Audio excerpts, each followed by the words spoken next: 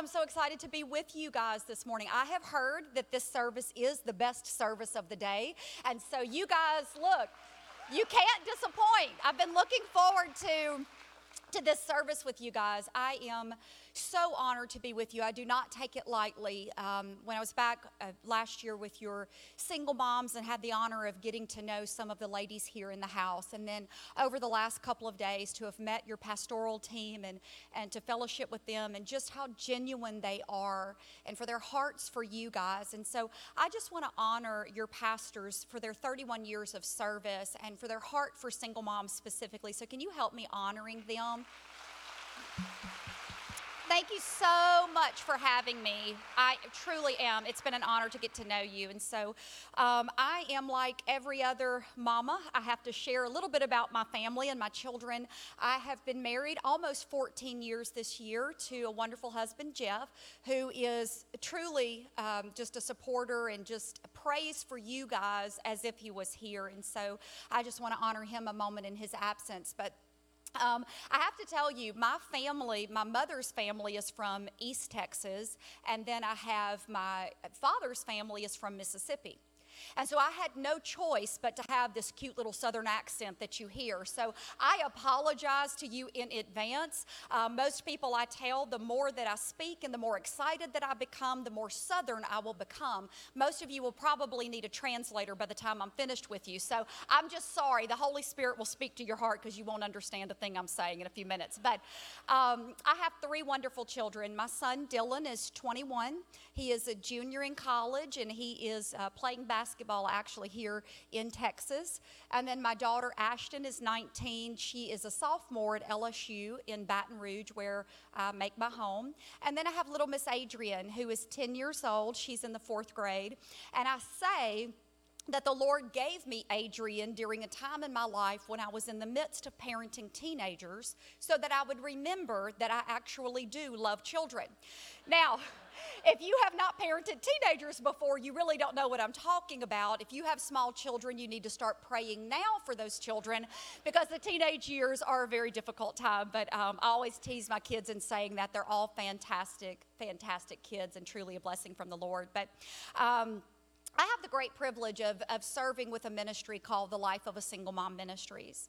And we minister to about 50,000 single mothers each year through support groups. We work with a little over 1,500 churches around the globe in helping single mothers get connected to the local body of Christ. So I want to read to you a few things now. I will tell you I'm not going to camp out on single parenthood today, so I don't want to lose any of you guys, but I want you to just hear a few things that the single parent home is facing. It is the fastest growing demographic in our country. There are 15 million single mothers in the United States, and that number continues to rise. They are raising about 25 million children. 49% of all babies today are being born outside of marriage, which means that a child is just as likely to be born outside of marriage as within. 50% of today's marriages are continuing to fail, whether they are Christian or non-Christian homes. The statistics that show what these single mothers are facing are sometimes overwhelming. 78% of our current prison population in the United States was raised by a single mom. Almost everybody that is in prison today. 1 in 3 single moms lives below the poverty line. 75% of all of the government assistance in the nation is being used by single parent families. Abuse is twice as likely in a single mom's home as a 2-parent family. The child of a single mom is 10 times more likely to drop out of high school. They're 5 times more likely to commit suicide. And those are some pretty staggering statistics. But perhaps the saddest thing of all is that 2 out of 3 single moms in the nation don't go to church anywhere. So here we have the fastest growing demographic in the country, and they don't see the local church as a place to call home, a place of solace, of freedom, and of hope. And church, I'm here to tell you that is not a single mom's problem. That is a body of Christ problem. And so it is the very issue that keeps me up at night. It is the thing that the Lord has impassioned me with. It is the thing that I believe He has sent me here to tell you. All of us know a single mom. All of us know someone in our lives, our family, our places of employment, or our church that could use a little bit of encouragement. And I would tell you, for every single mom that is sitting in the service today, there are 2 others that are not yet here. And so we need to begin to reach outside of those walls. Now, single moms, listen to me. I know that there are some of you in the room today and you think, well, gosh, they brought in this single parenting expert to talk, and so I came in hopes of being encouraged this morning. And the first thing that she does in the first 5 minutes is tell me all of the negative things that my home is facing. I've got good news for you, Mama. Your God is far bigger than any statistic written on a sheet of paper. There is nothing that I just read to you, nothing at all that you cannot overcome through the blood of the Lamb. And so I see that every single day. Our God is in a position to shatter statistics, and it's what He enjoys doing on a regular basis. So everything I just said to you does not mean this is what your home has to become.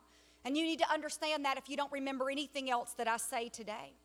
Now, why would I, a white girl who looks like Mary Poppins from suburbia, be very interested in sharing with you all of these things? So I already know that that's what you might think about me if you don't know anything at all about me. I share those things because I lived through each one of those statistics. And what I'd like to do for a few moments this morning is share with you a little bit about what God has brought me through in hopes of encouraging someone in this room. And even if this message is just for one person, it's worth it for all of us to be here. My earliest memory, when I was about 3 years old, I'd heard something in the kitchen, and I was awakened in the middle of the night, and I stumbled down the hallway upon a scene that I will never forget. My dad was leaned over the kitchen sink, and there was blood pouring down his head, his face, and his neck. Now, as a little girl of 3 years old, I can tell you it terrified me, as it would many of you, even as adults. There were family, friends, and neighbors at the home, and there was a lot of hustle and bustle going on in the kitchen. I really had no idea what had happened, but I was terrified.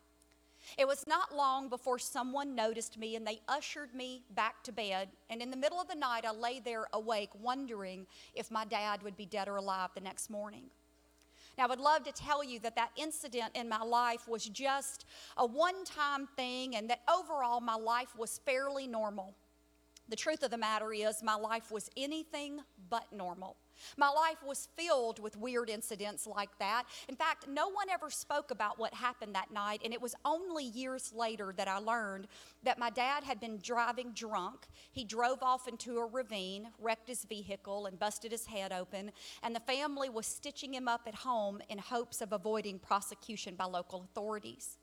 That happened many, many times. You see, my mother had been killed about 1.5 years prior to that incident. And so my dad was struggling with the death of a wife that died at 32 years old, very unexpectedly. And he used alcohol and women to self-medicate. So he was an alcoholic from the time that I can remember on through his death some years ago. He also married a total of 6 times. That does not include the number of girlfriends and mistresses that he had in between and during the marriages. And so, as you may imagine, my home was a revolving door of misfits of every kind.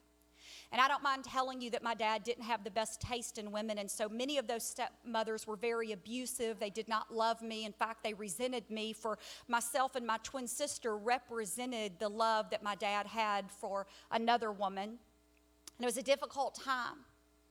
When I was 3 years old, that same year of that incident I just shared with you, I also began being sexually assaulted. And for 9 years, at the hands of a lot of people in my life, in fact, probably too many to name, I was abused. I tell you that to say that there are so many unspeakable things that happened. In fact, if I shared with you the details, most of you probably could not stomach to hear it. If you can imagine it, it's probably happened to me. Throughout those same years, I was also forced to steal. I was forced to view pornography, physically held down at a very young age. On and on and on, the story goes. It was a difficult time, and by the time I was 13 years old, I was so desperate for somebody to love me. I was so desperate for somebody to give me value, to tell me that I was worth something, that I gave myself sexually for the first time in a relationship at only 13 years old. And it breaks my heart to tell you that today, having raised children now and going through the preteen years with my own daughter, that I would have thought so little of my own value and worth that I would have done that. And I jumped from one relationship to another, hoping that someone could give me value. In the meantime, I was a classic overachiever in every way. From the time I was in elementary and middle school on through high school, I won every award you can think of. I was a straight A student. You see, perfectionism is also a bondage. Maybe if I was good enough, if I was perfect enough, if I got the best grades, then maybe someone would love me. Someone would tell me at school, a teacher, an administrator, that I was good enough. And so I worked very hard there. In fact, I graduated high school valedictorian. I graduated class president. I had scholarships to go to colleges all over the country. I was on the homecoming court. I was sweetheart queen. You name it, I achieved it. And it was in hopes that someone would love me. And the interesting thing about my story is that it was never a head issue. You see, I was always a smart girl. There are some of you right now that have family members and you're wondering why on earth that woman keeps going back to that dead-end relationship. Why does that woman keep taking abuse? Why does that person keep making a poor decision? It is never a head issue. It is almost always certainly a heart issue. And so I stumbled through life for many years trying to find my way. It was in my high school years that I met what would become my high school sweetheart at 15 years old. I was in my sophomore year. He was Mr. Tall, Dark, and Handsome, and he was the captain of the basketball team. And so I thought that I would have the Romeo and Juliet scenario, and I began dating him through the course of high school. I got pregnant twice in high school. Both times I had miscarriages, and not another soul knew about it. The third time I got pregnant, I was a senior in high school, and I hid the pregnancy for 6 months. In fact, I really hoped that it would go away. I hoped that if I did not acknowledge it, that it would just somehow disappear and I wouldn't have to deal with the consequences.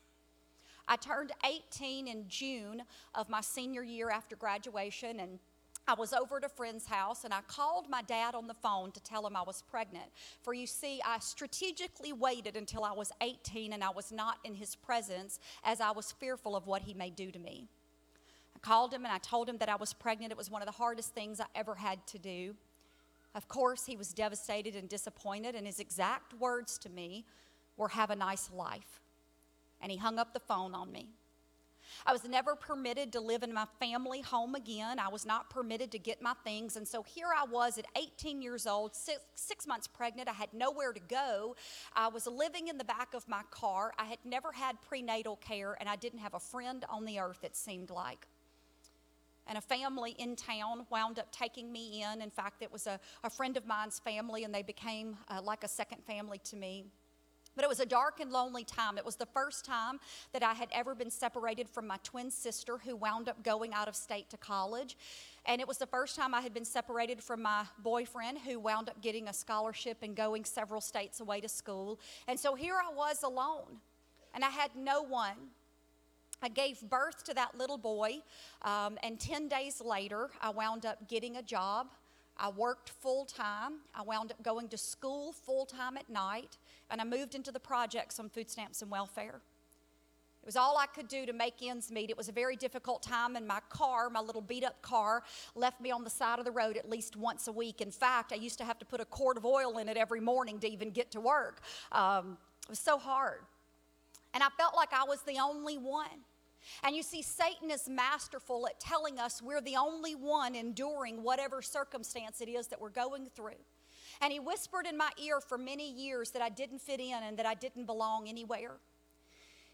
I was going through this time of having a job and having a little bit of furniture that people had blessed me with, and way off in the distance I could see a light at the end of the tunnel.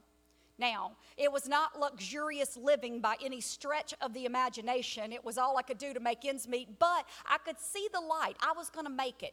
It wasn't the way my life had planned on going. It wasn't what I had hoped for myself, but I was going to make it. I was going to be okay. And my boyfriend of 7 years came home on college break, and I got pregnant a fourth time. Church, I can't even tell you the shame that I felt, the embarrassment that I felt of making the same choice again and again and again.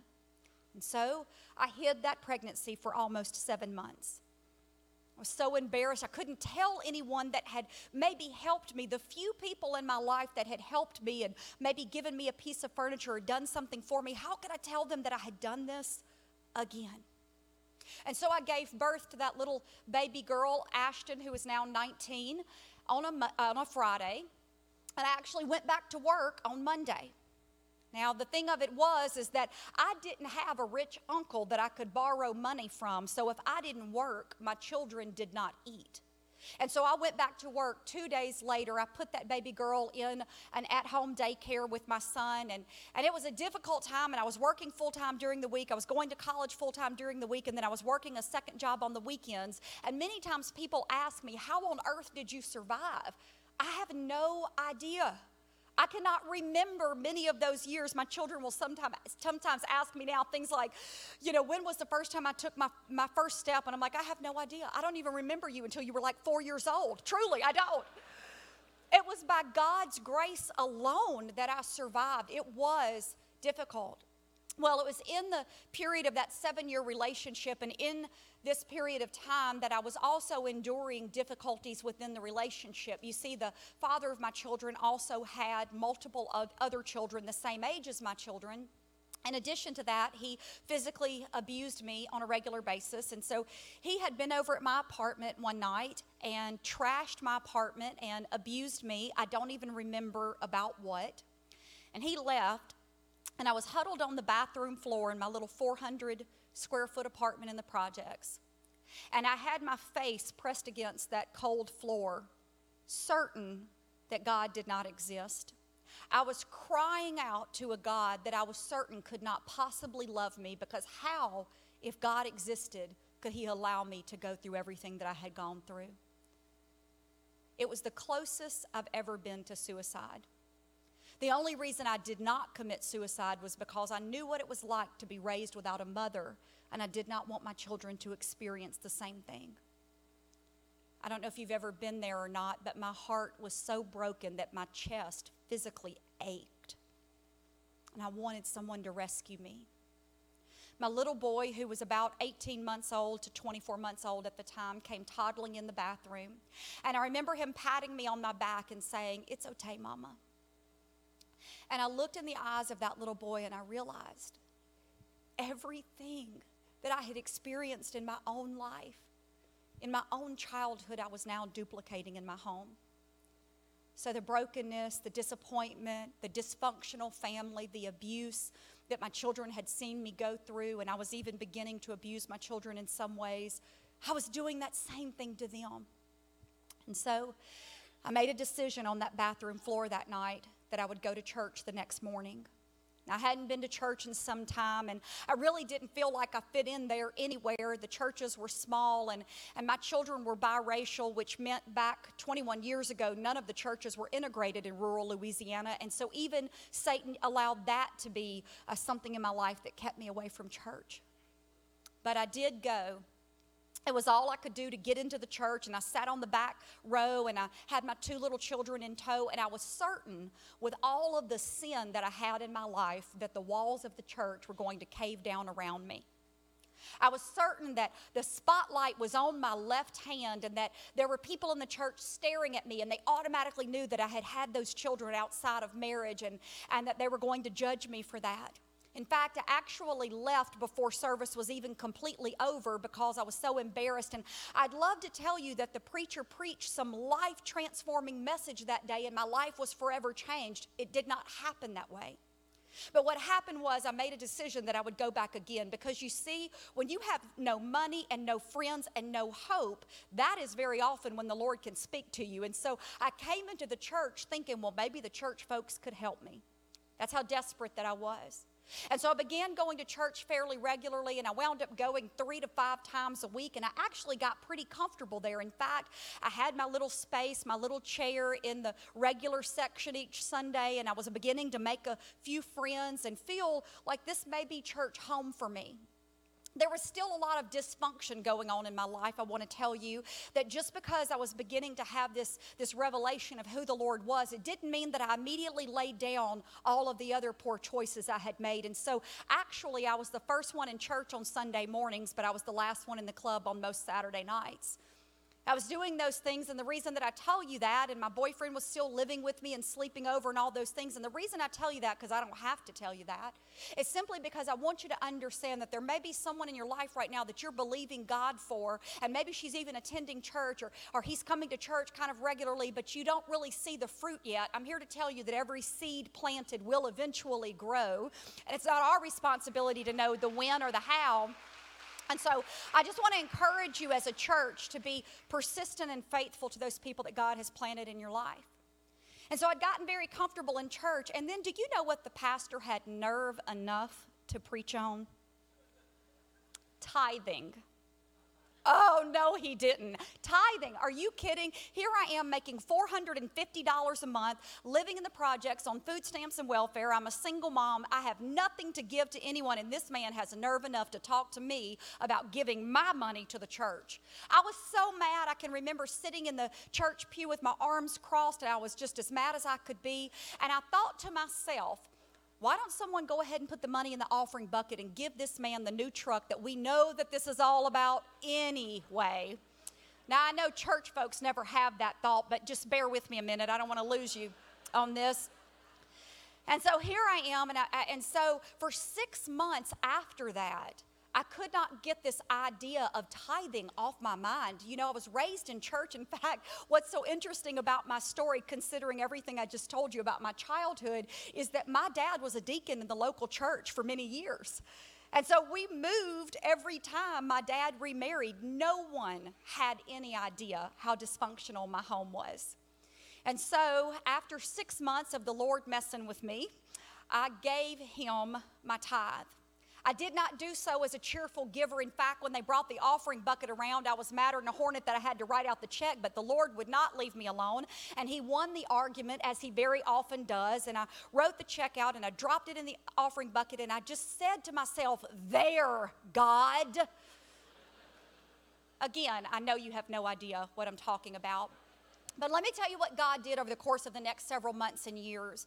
I had been making about $450 a month, and then through the next several months, I got a new job, and I was making $900 a month. Now, I understand that $900 a month is not a lot of money to raise 2 children on, but it was double the income that I had been making. And see, what happened is because I was faithful with a little, the Lord began to give me increase. And so that's a word for somebody in this house today, is that you need to understand you're praying for God to give you some big things and bless your finances, but you won't be faithful with the little. And no, the pastor did not ask me to share that. I'm a living testimony of what God will do when you honor him in every area of your life.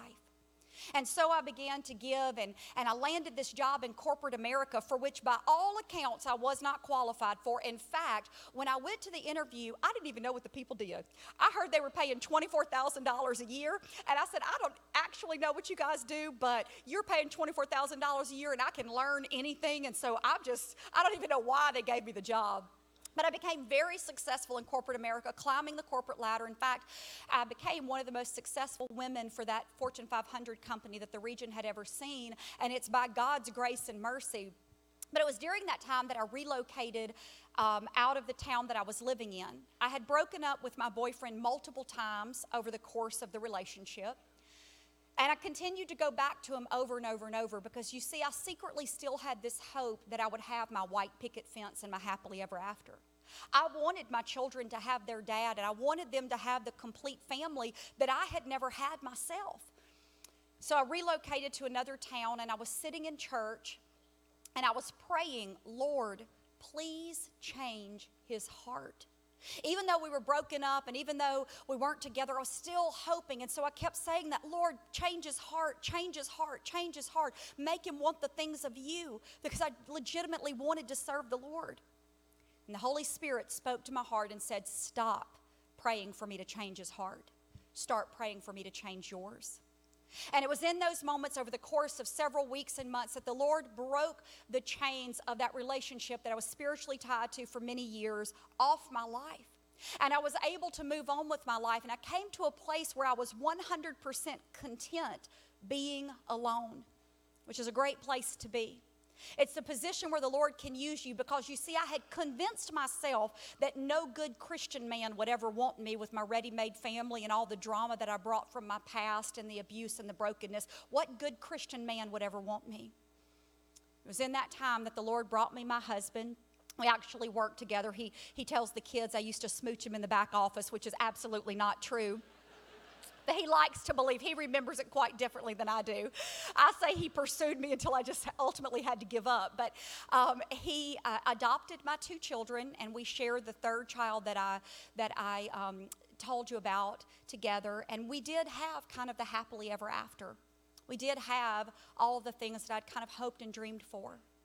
But the Lord never allowed me to forget what it was like to be that single mom huddled on that bathroom floor feeling like no one saw me and no one understood. The Lord never allowed me to forget what it was like to have no money and no friends, and to feel like that the church would never actually accept you if you were honest about the things you were struggling with and battling with. And so 10 years ago in January, I walked into my local church and I said, I think I'm supposed to be doing something for single mamas. I don't really know what. I don't know what that looks like, but could I do something? And I started a little Bible study in my home with 3 single moms. And that Bible study, in the course of about 6 months to a year, grew from 3 single moms to 75 single moms. And I thought, well, this is bigger than I thought that it was going to be. So we moved out of my house and we moved into the church. And that single moms ministry today has a little over 500 single moms that are on the roster there at that single moms ministry in Baton Rouge. And I still serve there. But the Lord also began to bring more churches to me that wanted to have this idea about how could we minister to our single mothers better? How could we duplicate something similarly in our church? And that's really how the Life of a Single Mom Ministries was born. It was out of this heart of seeing that no single mom would walk alone. And so God has used me, but I have a very specific thing that I want to share with you in my last few moments about my testimony and what the Lord taught me through that testimony. And I was looking back over notes. Very often when you travel as much as I do, you might share the same message a few different times to encourage the body of Christ. But this particular message is just for you. It's one that I began to write before I came here. And I looked back over my notes, and one of the things that was a central theme was on battles, on battling well. How do we battle well? What do we do when we're fearful? What do we do when the battle seems too big? And so the thing that the Lord taught me through my testimony is that you better get really good at battling well. Jesus said that in this world we would have trouble, so it's always fascinating to me that Christians are just stunned whenever he sucker punches you. It's almost as if we are immobilized whenever we go through a battle. I spoke to your single moms in May of last year. In August of last year, I had been invited in to speak to a single moms group in Houston, Texas. And so I'd gone and I did a 2-day conference there, and it was a wonderful time in the Lord, and we encouraged and empowered these single moms. But meanwhile, in Baton Rouge, there were reports that there was some flooding that was taking place on the outskirts of the city. And so I really didn't think a lot of it. I don't live anywhere near a body of water, and there are times in southern Louisiana when flooding does take place. And so I began to position myself to minister to those that might be affected. We drove back on a Saturday night, and at 3 o'clock the next morning, I received a phone call from a friend of mine who lived around the corner, and she said, "Jennifer, you need to get up. Your neighborhood's flooding." And so I got up in the middle of the night and I rushed out the front door, and I looked out and water was pouring into my neighborhood as if someone had turned on a faucet and was filling a bathtub. I mean, that is literally how quickly it was coming into the neighborhood. It was unimaginable. And so within 20 minutes, I had awakened my entire family, and we packed up what few little things that we had. And we rushed out. In fact, the water rose so quickly in 20 minutes that we almost could not get our vehicles out.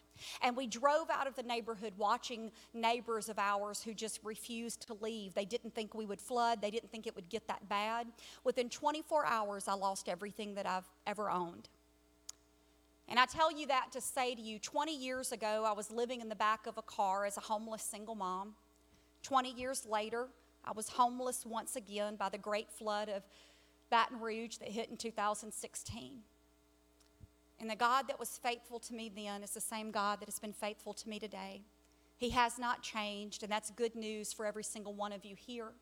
And so lest you think that because I got married, or lest that you think because I got a good job in corporate America, or because maybe my children are now grown, or that I'm in full-time ministry, that life has been easy. It has not. But you see, I have positioned myself to learn how to battle well. And that's the word for the church today, is that you need to learn what it is to battle well. And I have a few specific things I want to tell you about that. And the first one is, you need to recognize that you are not helpless. Too many folks in the body of Christ are walking around completely helpless, as if you don't have help from the local body, as if you don't have help from the creator of heaven and earth. And so I want to read to you a reminder. Many of you will know this scripture, but I want to read to you a reminder in Psalm 121, verses 1 through 8. There may be someone sitting in the audience today and you say, that's me. I feel pretty helpless today with what I've been facing. I look up to the mountains. Does my help come from there? My help comes from the Lord who made heaven and earth. He will not let you stumble. The one who watches over you will not slumber. Indeed, he who watches over Israel never slumbers or sleeps. The Lord himself watches over you. The Lord stands beside you as your protective shade. The sun will not harm you by day, nor the moon at night. The Lord keeps you from all harm and watches over your life. The Lord keeps watch over you as you come and go, both now and forever. There are some of you that when I shared my testimony, you say, Jennifer, that is my story. Everything that you're saying right now are things that I've experienced in my own life, and it's been very difficult to move past that. There are others of you that could not fathom the difficulties that I've gone through in my childhood and in my life. But I do know this, that there are many of you wherever you fall on that spectrum that may be facing a different type of battle today. And maybe you're not in the midst of a battle right now, but you one day will be. And so what you have to do is learn to position yourself to battle well and recognize that you aren't helpless. The second thing that you need to know is that you are not hopeless. Hopeless means that you have no hope. Your situation is beyond God's comprehension, and that is not even possible. And so you must understand, in fact, Paul writes well in Ephesians 1:18, I pray that your hearts will be flooded with light so that you can understand the confident hope he has given to those he called, his holy people who are his rich and glorious inheritance. This is an interesting verse. Did you see that Paul didn't say, I pray that you get hope? Paul actually didn't write that at all. He says, I pray that you will understand the hope that you already have. He says, I pray that your hearts will be flooded with the light so that you can understand your confident hope. Perhaps the saddest thing to me is that there are many Christians that I know in my own life and many around the country that have accepted the Lord as their Savior. They recognize their need for a Savior. They've repented and they've come to Him. And yet they live for the next 20, 30, 40, 50 years in all the bondages that Satan had you in before you got saved. The Word says that Jesus came that we might have abundant life. There are some people in the house right now that you are saved, and that you've been faithful and you've been committed, but for whatever reason you've walked around hopeless. For whatever reason you've been in bondage of something that has been difficult to break off of you. My hope for you today is that you would have the expectation that the Lord could do that in a moment in this service. The next thing that I will tell you is if you want to battle well, you need to get really good at serving others. Now, I understand that this is a foreign concept. When you're in the middle of the battle of your life, it is very unlikely that the first thing you think about is, who can I serve in this situation? Of course not. It's hard, and you're only looking at what you're going through. You're looking in the valley. But the interesting thing about the valley is it's where the Lord positions us for our best miracles. You see, all of us want to constantly be on the mountaintop. The problem is that most of us don't want to be in a position for a miracle, even though we love when He does them in our lives. And so we have to think about who is it in our lives that we can serve. And there's for a couple of reasons that this is true. One is that you need to be able to look around at other people who have been where you've been and they've made it out successfully. And so that comes through service at your local church and your community. Continuing to push through during that time will help you survive the battle. The other thing that it does is it shifts your perspective. And so nothing about your battle may change while you're in the middle of serving someone else. But what will happen is all of a sudden the Lord will use that and shift your perspective, and you will begin to understand that your life is not just about you.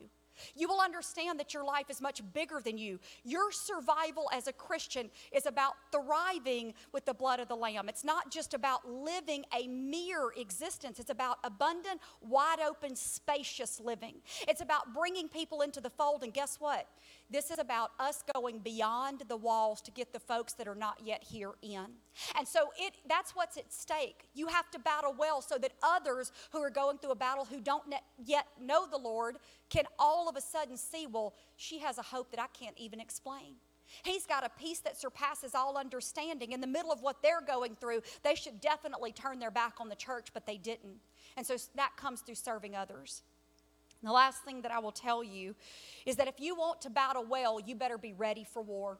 You see, we understand that there are going to be battles that come. In fact, many of you have faced so many challenges in your life already, but you better get ready for war if you want to learn how to battle well. You know, Revelations 12:11 says that they overcame by the blood of the Lamb and the power of their testimony. Some of you in the middle of the wilderness right now are developing your testimony, and you don't understand why you're facing what you're facing. I don't either. But I know that when you get to the other side of what you're going through, there is going to be a story that you're going to be able to bless someone else with.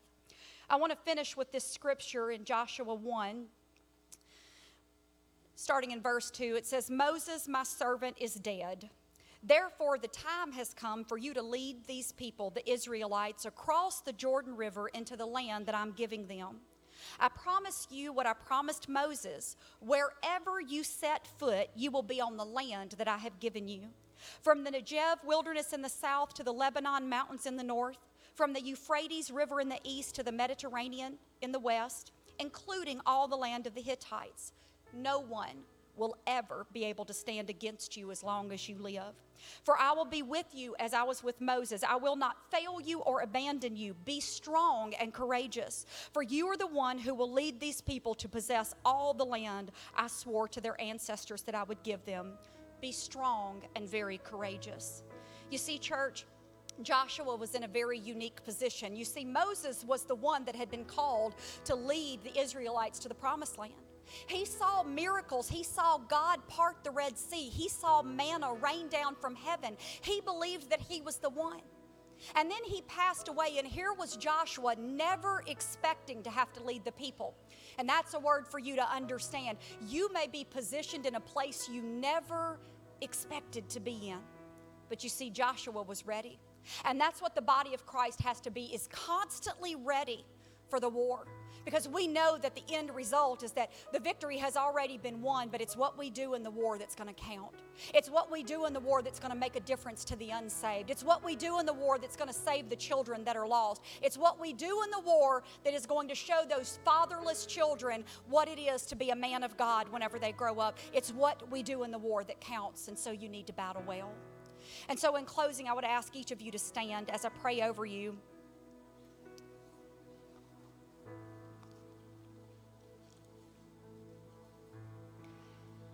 As I was traveling here, I was thinking about how we would close our time together and what that would look like. And I really believe that the Lord wants me to pray very specifically over those of you that are in a battle that you did not expect to face. Very specifically, a battle that you're in that you did not expect to face. There are some of you that are facing battles that nobody else knows about right now. I'm talking to you. There's some of you that your financial battle has been going on for 10 years and you don't understand why, because you have been faithful, you have been to church, you have tithed, you have served, and you don't understand why. This is for you. And so I would ask all of you to close your eyes for just a moment. And here's what I'd like to do. If you're in the middle of a battle right now, I just want you to slip your hand up so that I know who I'm praying for. If there's anyone in the room that's in the middle of a battle, and you need some help, you need a touch from God right now to get you through it. Only a miracle of God is going to sustain you during this time. I'm talking to you. I want you to begin to move out of your seats, and I want you to move forward. This is between you and God. This is not about you and your sisters in Christ that might be sitting next to you. I want you down in the front because I want to see who it is that I'm praying for. And this is about you making a line in the sand for Satan. And you're saying, you know, you got me the other day, you got me last year, you got me last week, but I'm drawing the line in the sand right now, and I want the rest of the church folks to know. And church, I just want you to clap your hands. It takes a lot of courage for them to step out of their seats and come forward. And so here's what we're going to do. We're going to pray right now. I want all of you guys to lift your hands. Church, if you're not up here, then I want you to stretch your hands toward these people, and I want you to believe God for them, because you might be going through a similar battle soon. Father, I thank you right now that your word is sharper than any two-edged sword, and it brings life to us, Father. I thank you, God, that there are some folks in the room that just needed to be reminded who you are and what you can do in the midst of circumstances beyond their comprehension.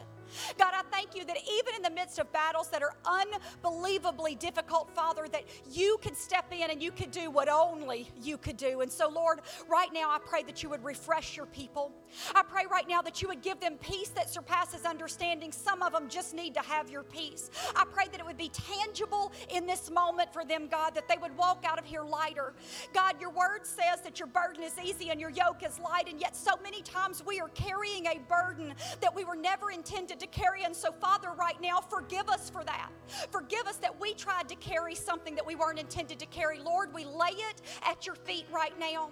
God, we pick it up and we put it back down and we say, God, only you, and we trust you and we'll walk with you the rest of our days. And enemy, you are now on notice. You are now on notice that we battle with the one that has already won the victory. And maybe you lied in our ear for a season, but no more. We stand courageously and boldly.